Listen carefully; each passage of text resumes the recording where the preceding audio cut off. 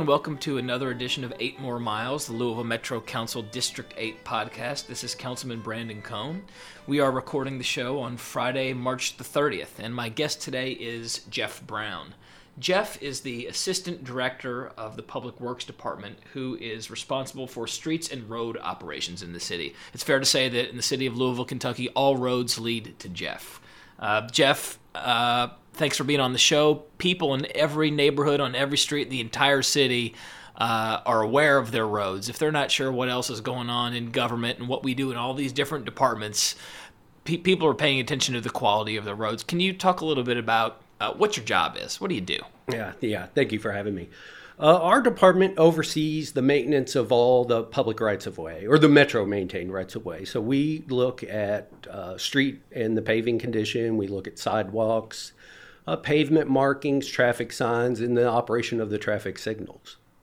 So paving, sidewalks, stop signs, traffic signals, basically everything where cars and vehicles, but also pedestrians and bicyclists are using the roads to get around safely. Yeah, we're definitely a multimodal organization. And can you give us just sort of a sense in terms of, what are the overall quality and conditions of the city's roads? I think that most people always think, well, my street needs to be paved and this sidewalk needs to be fixed. And, obviously we live in an old city with old infrastructure, and whether we're talking about roads or we're talking about sewers or we're talking about any number of things, we're not a brand new Sunbelt city that's only been around for 50 or 60 years. How are we doing in terms of the overall quality and condition of the roads? We're really behind. We've had decades of underfunding, and we've got all the data to support that. I think our current backlog now is about $145 million of paving that just hasn't been done that needs to be done. And slowly but surely we are catching up thanks to the support of the mayor and Metro Council, who's given us more than quadrupled our annual paving budget. And so when you say $145 million worth of paving to be done to catch up, can you tell folks, how many miles of roads are we talking about in Jefferson County that you all maintain? And if paving to catch up, does that mean restoring every road to perfect, pristine, brand new condition, or what do you mean exactly? Well, and we've got about 4,500 lane miles of roadway that we maintain. And to catch up, there's always a natural life cycle to that road. So not every road will be perfect at the same time. Sure. We're always going to have roads that will go to complete potholed mess just because we need to get our money's worth. So what we need to do, though, is get it on a regular rotation so that we are doing the right treatment at the right roads at the right times to make sure that we've got an average overall payment condition that's satisfactory. And so I've tried to educate folks a little bit talking on the show or on my website about, how paving generally works. We've talked about the Pavement Condition Index, the PCI, how that every segment of road in Jefferson County gets assessed according to some analytical methodology that I think started in the military or on airport bases or something, where they try to take a look at the quality of roads and they rank them from 0 to 100 or 1 to 100. And a 100 road is brand new, was paved this morning. A 0 or a 1 means, a bomb was dropped on it or it caved in an earthquake or something. And that 55, when a road scores 55, that's when it tells you all that it's not dangerous to drive on per se, but that's when it really needs to be repaired and restored. Yeah, and it was the Army Corps of Engineers developed this process. It is the Pavement Condition Index, and we have a consultant that goes out and performs these evaluations. We try to do it routinely, so every 3 years we're rating the higher classified roads, and then every 6 years on the local roads. And 55 is the point where that rate of degradation accelerates. Mm-hmm. So if we can catch a road at 55 or definitely before 40, we can make a repair that's a little less expensive than if the bottom falls out and we lose that road altogether. Right. And so we have, hundreds of road segments in District 8, and you can go online to my website and go to the streets information page and see the PCI for all the roads. You can search for your street in alphabetical order, or you can search for your street based on its PCI ranking. And I know that Carlton Terrace, for example, in District 8 had a PCI of 7. It was one segment of it did, and the other segment was 24 or 30. But taken as a whole, it was sort of in the worst condition of any road in District 8. And so when I worked with you last year to try to put together a fiscal year 18 paving plan, naturally what we sort of consider is we take a look at the data, we take a look at the numbers, and we try to say, well, what are the worst roads, or what are the lowest rated roads, because it makes sense to me that those are the ones that need to be repaired first. First of all, is that right thinking, that I should be trying to repair the ones that are closest to zero? I mean, I know that we have to take into consideration other things like, economies of scale. If we're in one neighborhood and we're paving a road that's 15 and the one right next door is a 35, it might make sense to do it just because it's right there, even though there's another road that's a 20 across the district. But is it generally right for people to think and expect, hey, I see that I have a low PCI score, so I should be higher up in line to get my road paved?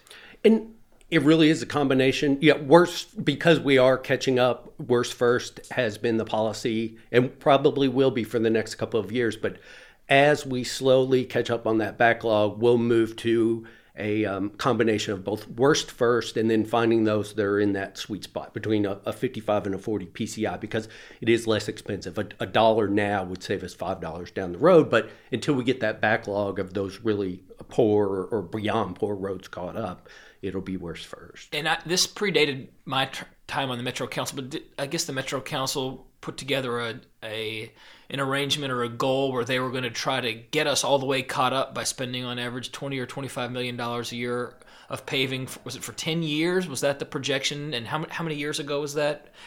Until we catch up to where we are on the plan? Yeah, that plan was developed by Public Works.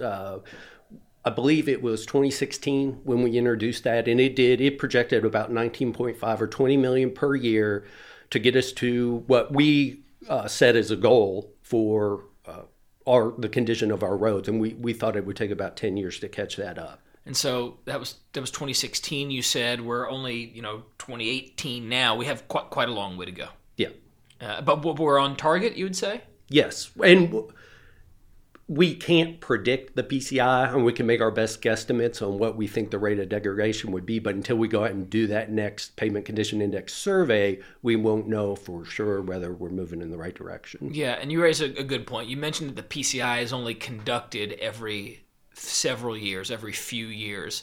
And the last one, the data we're looking at now, if people go to my website, that's sort of old. It's from 2013 or 15 or... We've conducted two surveys. So the first survey was in 2013, and that covered all of the Metro maintained roads. Mm-hmm. We did a follow-up survey in 2016, but it was just on those higher classified roads, so the collectors and the arterials. Right, and so obviously, the data is not perfect. One of the things that I've been doing in trying to evaluate what roads we're going to pave next year, for example, is I take a look at the roads with the low PCI scores.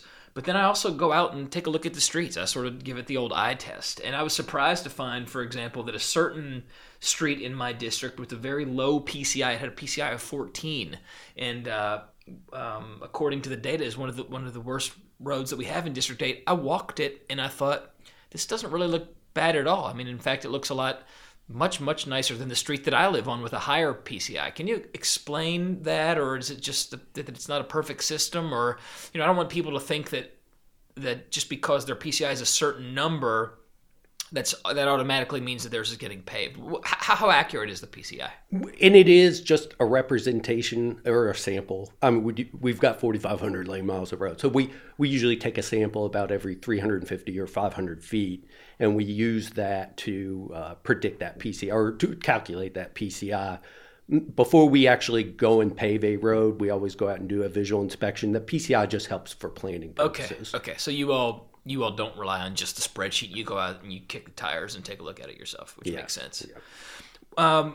So this year, as compared to last year, one of the things I'm excited about, assuming that, the budget is all still in flux because of what's going on in Frankfurt and pensions and, the budget, the exact numbers is something we're all working on now. But if things are sort of the same as they have been, and we spend another $20 million paving this year, my understanding is that one of the policy differences is that we're going to focus more on paving these local roads, these neighborhood streets that most people live on, as opposed to some of the arterials and connectors, which I think maybe in the past we've spent some more on that last year. Is that right, or what's the thinking there? Yeah, the current budget year ordinance, it required that we present a 3-year paving plan that put 60% of the paving budget on the local classified roads. Which I'm frankly really happy about, because in sort of a dense urban neighborhood like the Highlands District 8 neighborhoods, we have a lot of local roads, and they're traversed a lot. People use them to cut through, and they're in some cases as busy as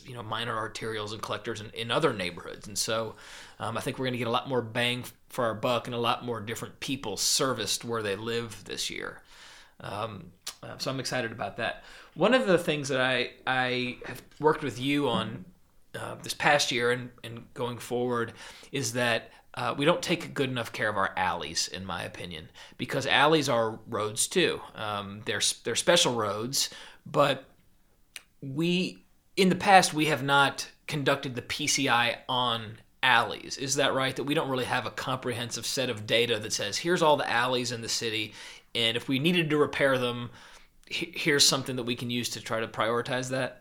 Yeah, we really don't have a good inventory. I don't even know what exists out there. We've got a pretty good idea, but not only do we not have the payment condition index, we don't even know which ones actually exist today. But we are working to get that funded in the next budget so that we can have that data going forward. That's still on track, right? Yes, and that having that alley inventory will help us implement various other projects, such as the vehicle tracking or vehicle routing that we can use for solid waste to help make their routes more efficient. When you say that we have 4,500 lane miles, that does not include the alleys, does it? Correct. Do you know the number and how extensive our alley network is?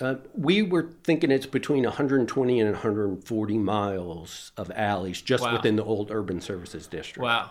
And so do you expect that going forward, when we put our paving budget together, that alleys will just sort of be lumped in with all the other roads and paid for with that $20 million? Or do you expect that the data is going to say, hey, look, we have a serious alleys problem and we're going to need a separate funded plan for that? Well, and it gets tricky with alley funding. Some of the federal and state funds we use to pave roads could not be used on the alleys because of the road classification. Gotcha. So we might have to look at alternatives to fund that alley maintenance. Gotcha. I mean, I don't know a lot about transportation funding, but I have learned that it's pretty complicated. It involves all the different layers of government, the different levels of government. And so, I mean, my first reaction is that's sort of disappointing to hear that because, in a lot of sense, again, alleys are roads too, and they serve all sorts of wonderful purposes and functions.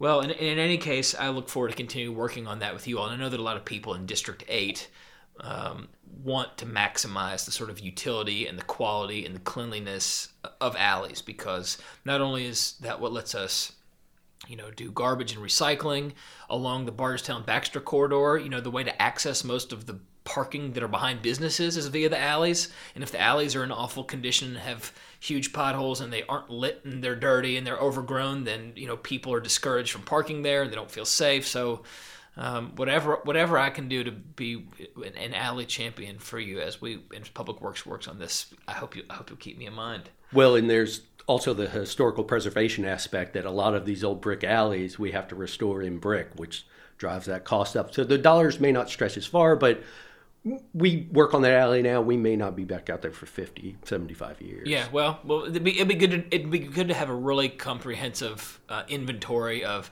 what alleys there are and which ones are the worst. Because without any real sort of evaluation that's objective, I think everybody thinks that they have the worst alley in the city.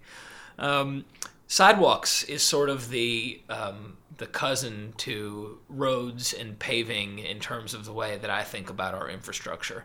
And you oversee our sidewalk construction and repair operation as well. That's right? Yes. Sidewalks are really, really expensive to build new. Yes. Okay. Well, I mean, that's been my experience. One of the things we're concerned about in the Highlands area is speeding on streets and people that fly through neighborhoods. That's another consistent problem that's reported by people, that people cut through their streets and they fly through their streets, and they're unsafe to walk on the streets in some cases because of the vehicle traffic.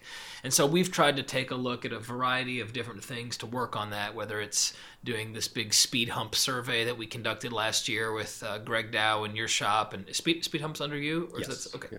And to try to figure out what streets want those and are eligible for those. You and I have talked about getting some of those flashing driver feedback signs like exist over on Willis Avenue in St. Matthews near Seneca Park to try to slow people down, and all sorts of different ways to try to attack the speeding problem. But I remember looking at sidewalks as one possible solution for, if not stopping speeding, separating pedestrians from the roadway. Because right now a lot of people live on a street, they have to walk, on the side of the road or in the grass.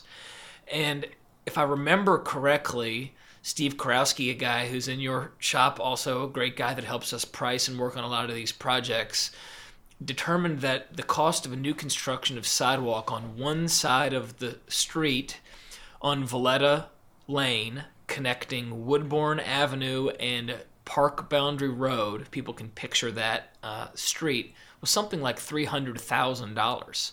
And I try to remind people that the little bits of discretionary money that city council people are allocated in a typical budget year is $100,000, and we can get $50,000 of match money, so about $150,000. It would take me 2 years of total and complete funding just to build that one stretch of sidewalk. And when you look at the gaps in the sidewalk network, without having any real math to work on, it seems like we have an equally large sidewalk problem. It's just sort of like the backlog in paving. If we really wanted to fill in all the gaps and make sure that sidewalks existed everywhere, do you have numbers about that or feelings about where that lies in sort of our transportation priorities? Yeah, and that's absolutely that sidewalks are an important aspect of our overall street network. And right now we are wrapping up a comprehensive sidewalk inventory on all the Metro maintained roads. So that inventory will tell us where the sidewalks are and where they're not, the sidewalk width, and more importantly, the condition of that sidewalk. So yeah, sorry to interrupt you, but sort of like a PCI for the sidewalks. And there had never been one of those in the past, just like there had never been one for alleys, but we put, I think, $400,000 in the city budget last year to let you all do that. Yeah, and up until 2012, it was the abutting property owner that was responsible for the condition of their sidewalk. Mm-hmm. And Metro Council struck that from the ordinance, and Public Works assumed responsibility. Mm-hmm. But I'm sorry, I interrupted you. So you were saying that you are now in the process of collecting the data, and so do you know when you're going to get it back and what it's going to tell you? Yeah, I think they've wrapped up all the data gathering now, so we're just into quality control and seeing how everything looks. And so sidewalk repair is not nearly as costly. There's lots of, we have a pretty good sidewalk network in District 8, all things considered, because we're an old city and we were built with nice sidewalks. A lot of the problems are from where the sidewalks have been damaged over the year, or the tree roots have buckled them, or there's what's called a displacement where, there's sort of a gap or there's a lip and there's a kind of a tripping hazard. And you all are able to go out and either replace a slab of sidewalk or a stretch of sidewalk, or to grind it down and repair it at a fairly moderate cost, I think, and without too much trouble compared to the new construction. Is that right? Well, sidewalk replacement is a little less expensive than new sidewalk, mm-hmm. but it's comparable. But the sidewalk grinding, that is certainly an economical way to improve the condition of that sidewalk and make it more accessible. Mm-hmm. So when we get this sidewalk data back later this year, it's only for existing sidewalk, obviously. It's only going to tell you which ones need to be repaired.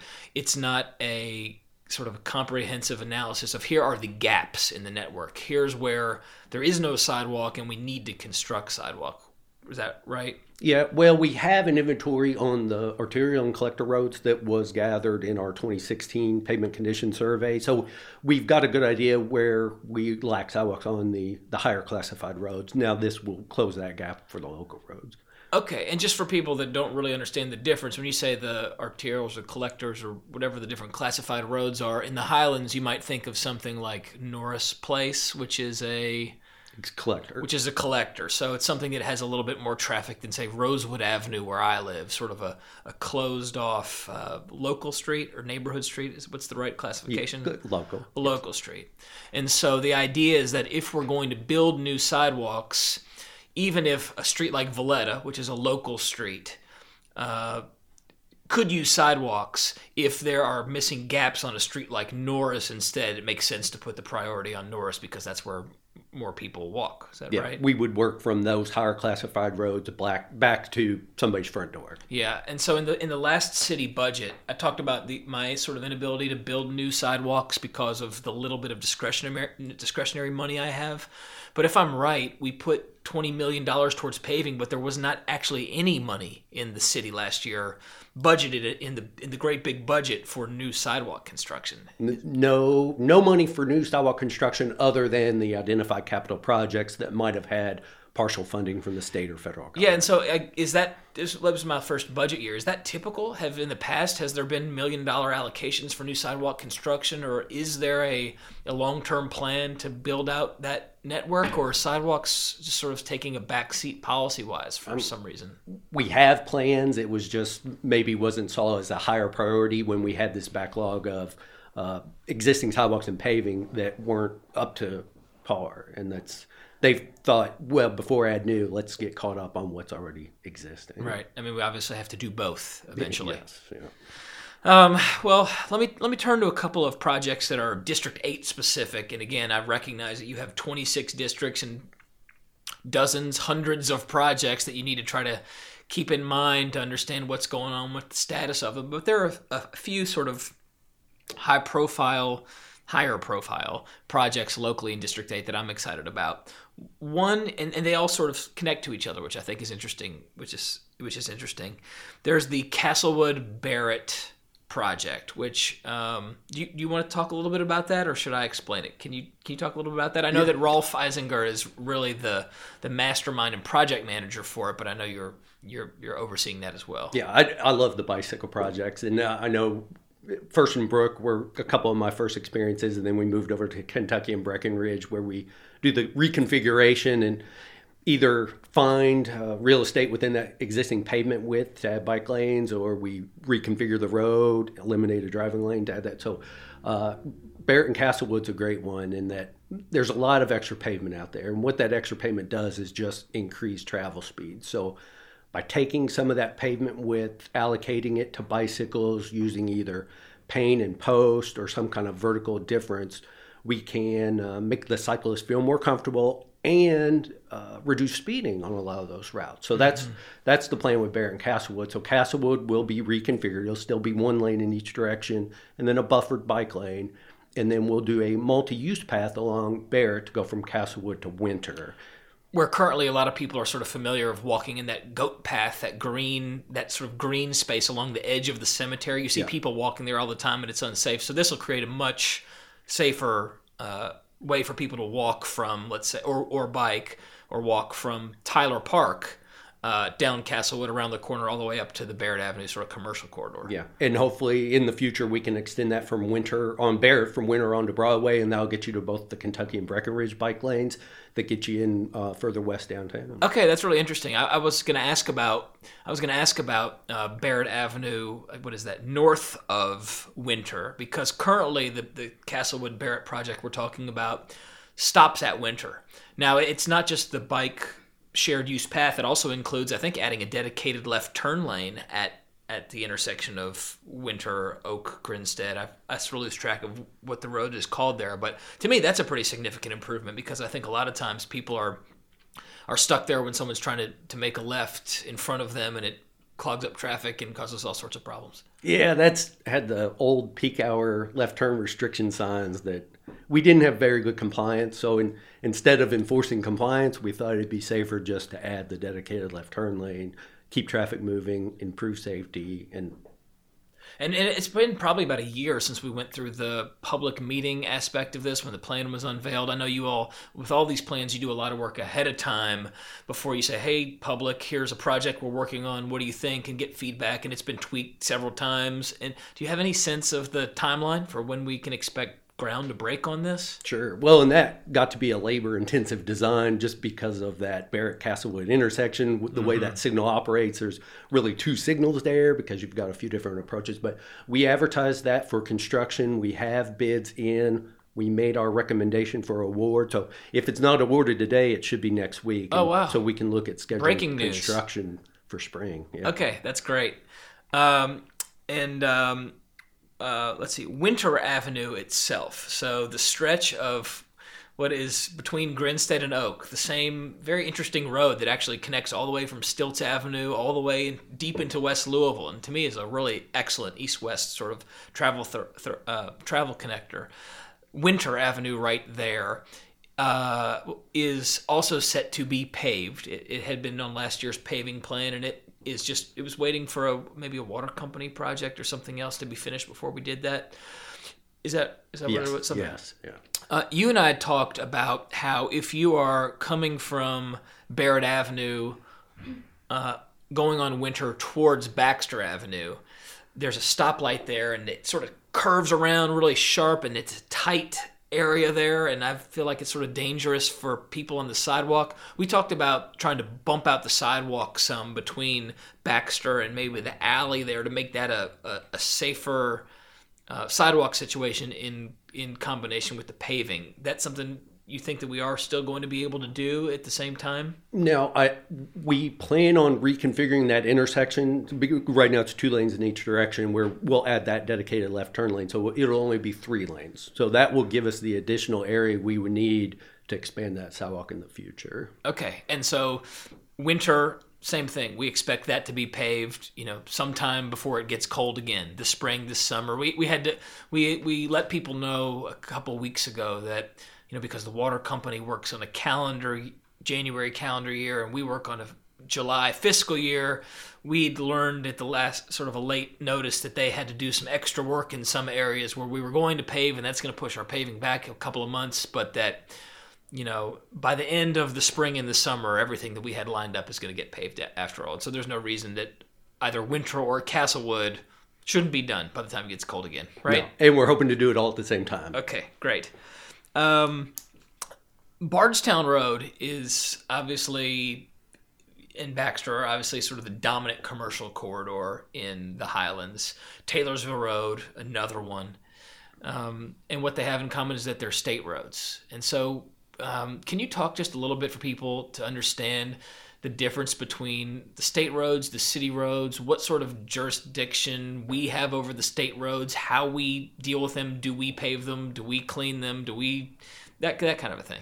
And we have an agreement with the state where we provide some routine maintenance on those state roads. So we do pothole patching, some cleaning. We maintain and operate all of the traffic signals on the state roads. We also provide some engineering guidance too. So if there's changes we think we need to be implemented at a state intersection, we'll make a recommendation to them and for a final decision. But in terms of something like paving Taylorsville Road, do you have any say in that whatsoever, or you that's on the state's list and they just sort of let you know when they're going to do it? Yeah, the state has their own list in the way they prioritize projects, because they have over 120 counties that they have to take care of. And sure, yeah, and so I understand that we could enter in some kind of agreements with the state if we wanted to take certain responsibilities for some of their assets.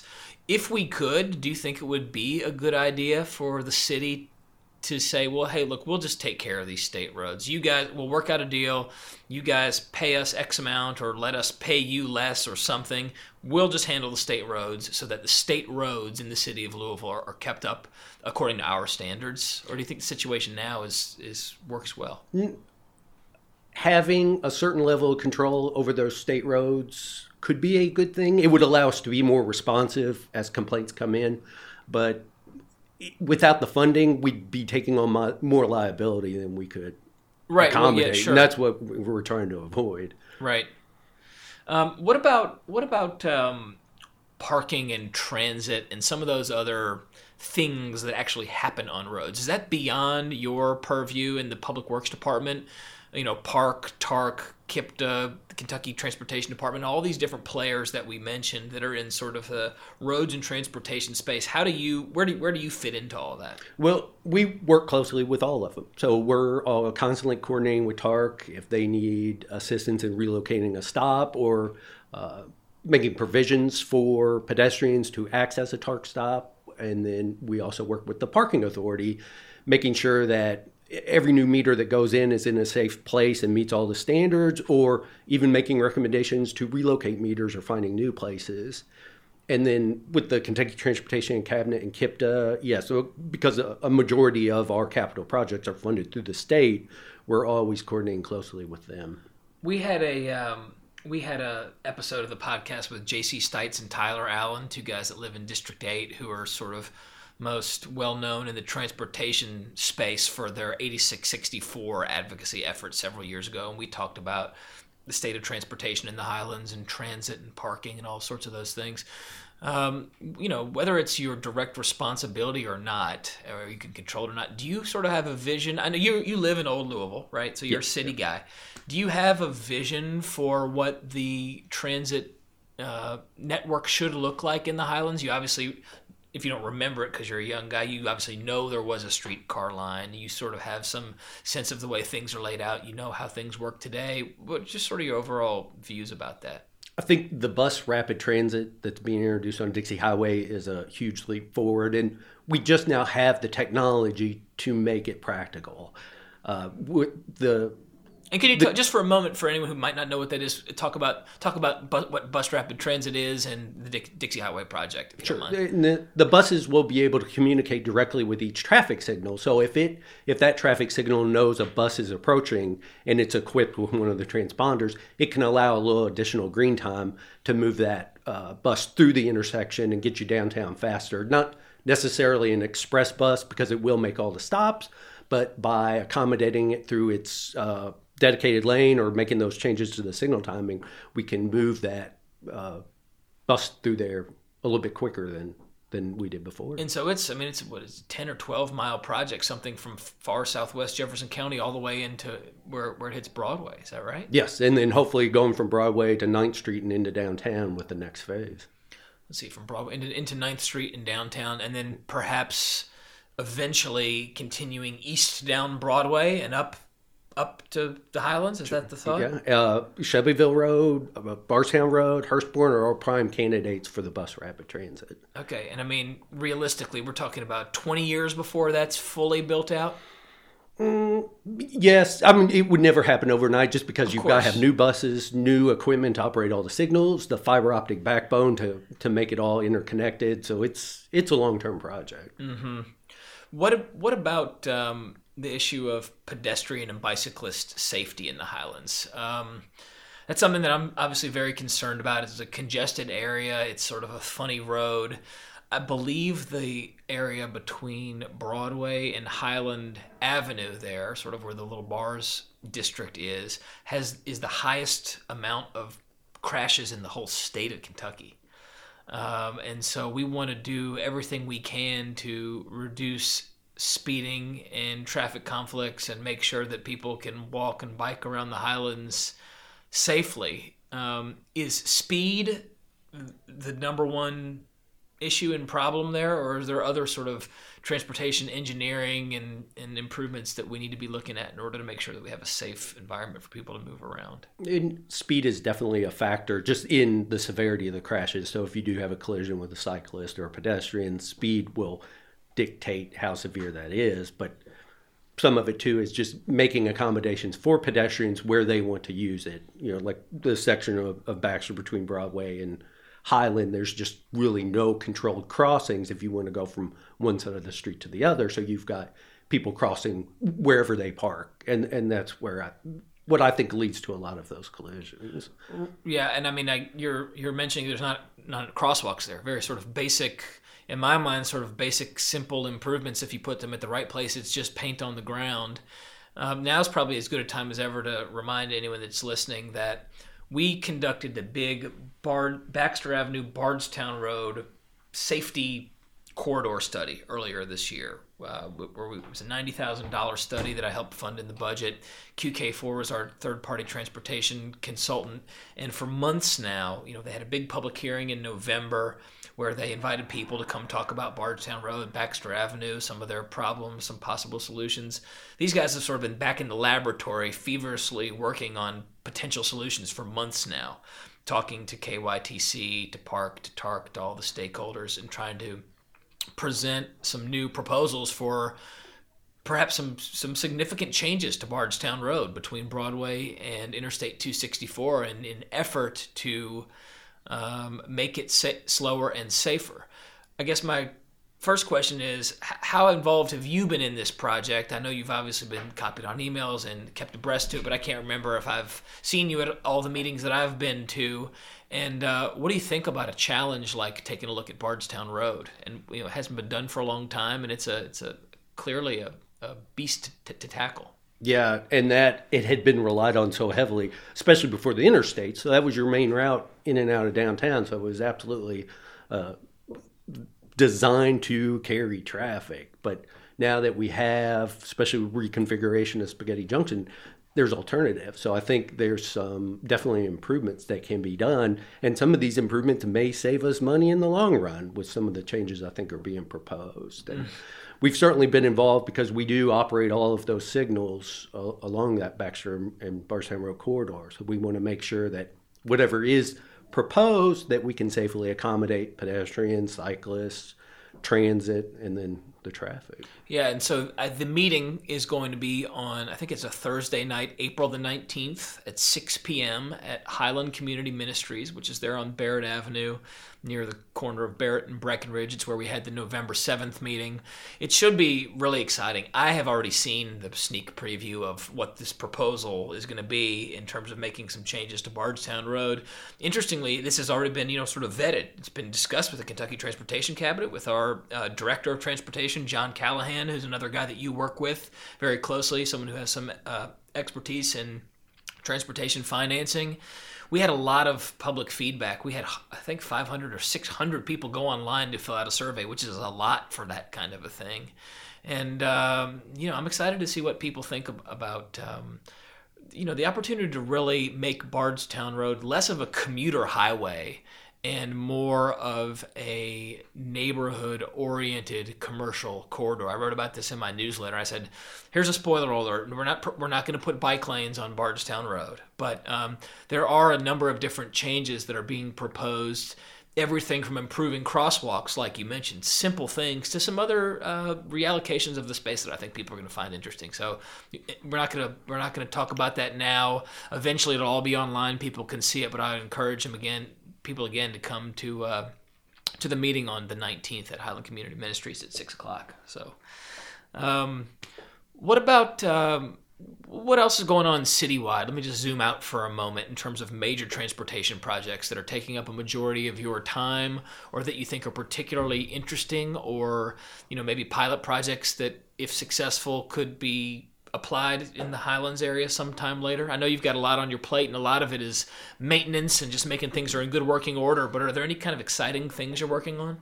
Well, because we're getting ready to gear up for the FY19 budget year, we're preparing our 3-year paving plan to present to Metro Council with 60% of the funding going to local roads. So It's a long list of roads, and I'm excited to share that with everyone. We've had the West End Quiet Zone project, which isn't in your district, but that's been a project that's going on a little over 20 years now. And this is out near the Wilson and Cypress intersection. There's a corridor with a series of train crossings that had never been gated. A few years ago, state made funds available to gate those crossings. And in doing so, what I'm hoping will happen is we will qualify as a quiet zone. Now, this train horn blows not more than 50 feet from the nearest residential houses, and it's a series of crossings, and so it's a constant, and it certainly was a quality of life issue, and I'm excited to wrap that up. And Councilwoman Woolridge was instrumental in making that happen. That's a big one on my plate. As far as District 8, Castlewood obviously is at the top of the list. Excited to get that one done, and then can't wait to see what comes out of the Bardstown Road study, because I'm sure we'll be involved when it comes time to put paint on the ground or make whatever operational changes need to be made. Yeah, you mentioned the traffic syncing and signalization, the signalization synchronization, or whatever the right term is. And I remember that you all did a project on Shelbyville Road many years ago where you tried to improve the timing of stoplights so there was less start-stop and more efficient flow of traffic. And I understand that's part of the Dixie do-over on Dixie Highway now. Has that been done on Baxter and Bardstown Road yet? Let's say between Broadway and 264. Are those? I know that they're you all obviously manage them so that they function properly, but is there sort of a higher level of optimization with new technology or whatever that you all can do that can make the traffic flow better? Yeah, there's different methods of detection we can apply to a signal. So it can detect if a queue is longer than it should be and then allocate more green time, but there's always trade-offs. If you're favoring that main line like Bardstown Road, there's always going to be a sacrifice. You're going to get a little longer delay on Eastern Parkway or Douglas or some of the side streets. Right, they're interdependent systems, and you can't sort of have an effect on one without an equal and opposite. Yeah, it's a zero-sum game, so someone's always going to pay. Yeah, well, that's really interesting. But the only reason it hasn't been done yet is because it's a financing issue, right? We have to have new money for new technology or something like that, or else you all would do this on all the major corridors. I'm sure you intend to eventually. Yeah, now Bardstown Road does run different plans depending on the time of the day. So with the technology we have, we do the best we can to move the traffic in the direction that it's going, because there are definitely peak hour directions on a road like Bardstown Road. A couple other sort of roads and traffic issues that people talk to me about or complain about is, and you probably have nothing to do with any of these. Parking, obviously an issue for a lot of people in the Highlands.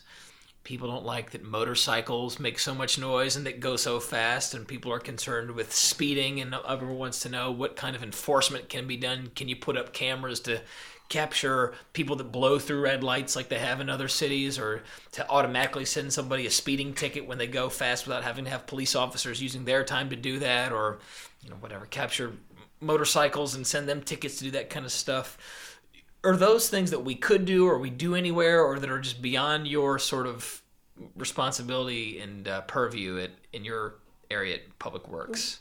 Now, photo enforcement would have taken legislation at the state level. Okay, so we can't do that now. No, and that's, I know the former Councilwoman Ward Pugh was advocating hard for that, because it certainly would improve safety, because red light running has been and probably will be for a while an issue, and photo enforcement was a good solution, but it would take something from the state to make it happen. Well, that's good to know. Maybe that's something we can work on. I know we have the technology, we use it on the bridges or something similar to it, and it seems to me a better use of police officers' time than holding a radar gun, that they could be out doing other things, walking the streets and whatnot. We're getting close to running out of time. I know that people in the district, like I said, really care about their roads, their sidewalks. It's probably their experience of city government in action more than anything else. They're reminded every time they hit a pothole or experience bumpy streets or whatever like that. Do you have any final recommendations for people in terms of wanting to get educated in how this all works and what they can do to really understand things, so that they know what's going on? Just some resource. Yeah, and I believe it was last year, we prepared our pavement management program, and it outlines who's responsible for what, because we have our operation crews that will go out and seal cracks, patch potholes, make small-scale repairs, and that's just to preserve the pavement that's out there. And then we have our engineering group that goes out and does the milling and overlay. So that's the larger scale repaving projects like Carrollton Trace. And that program's online. And if they see a problem, report it. Go to MetroCall, because we don't have eyes everywhere all the time. We really rely on residents to let us know where some of these deficiencies are. Because if we don't know it's there, we can't plan an improvement. Mm-hmm. But as a sort of a takeaway, looking forward, we are going to have, effective this year and fiscal year 2019, we're going to have more and better data about our alleys, about our sidewalks. We're going to have more resources dedicated to paving local streets. We still might have some way to go in terms of a plan and resources for new sidewalk construction. But overall, the kinds of things that we're focusing on should really have a positive effect for urban neighborhoods like the Highlands. Yeah, fix it first. That was the big takeaway from Move Louisville, is fix it first. And that's what we've been concentrating on. Awesome. Well, Jeff, I won't take too much more of your time on this Friday. We want to let you go and have a good afternoon. We appreciate you being on the show, and we'll have you back again sometime. Yeah, thank you for having me. Take care.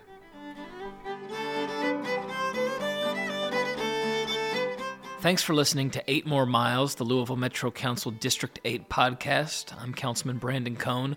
Please stay in touch with our office. Visit our website at www.tinyurl.com/cmcohnd8. And once you're there, please subscribe and stay informed to receive our bi-weekly e-newsletter.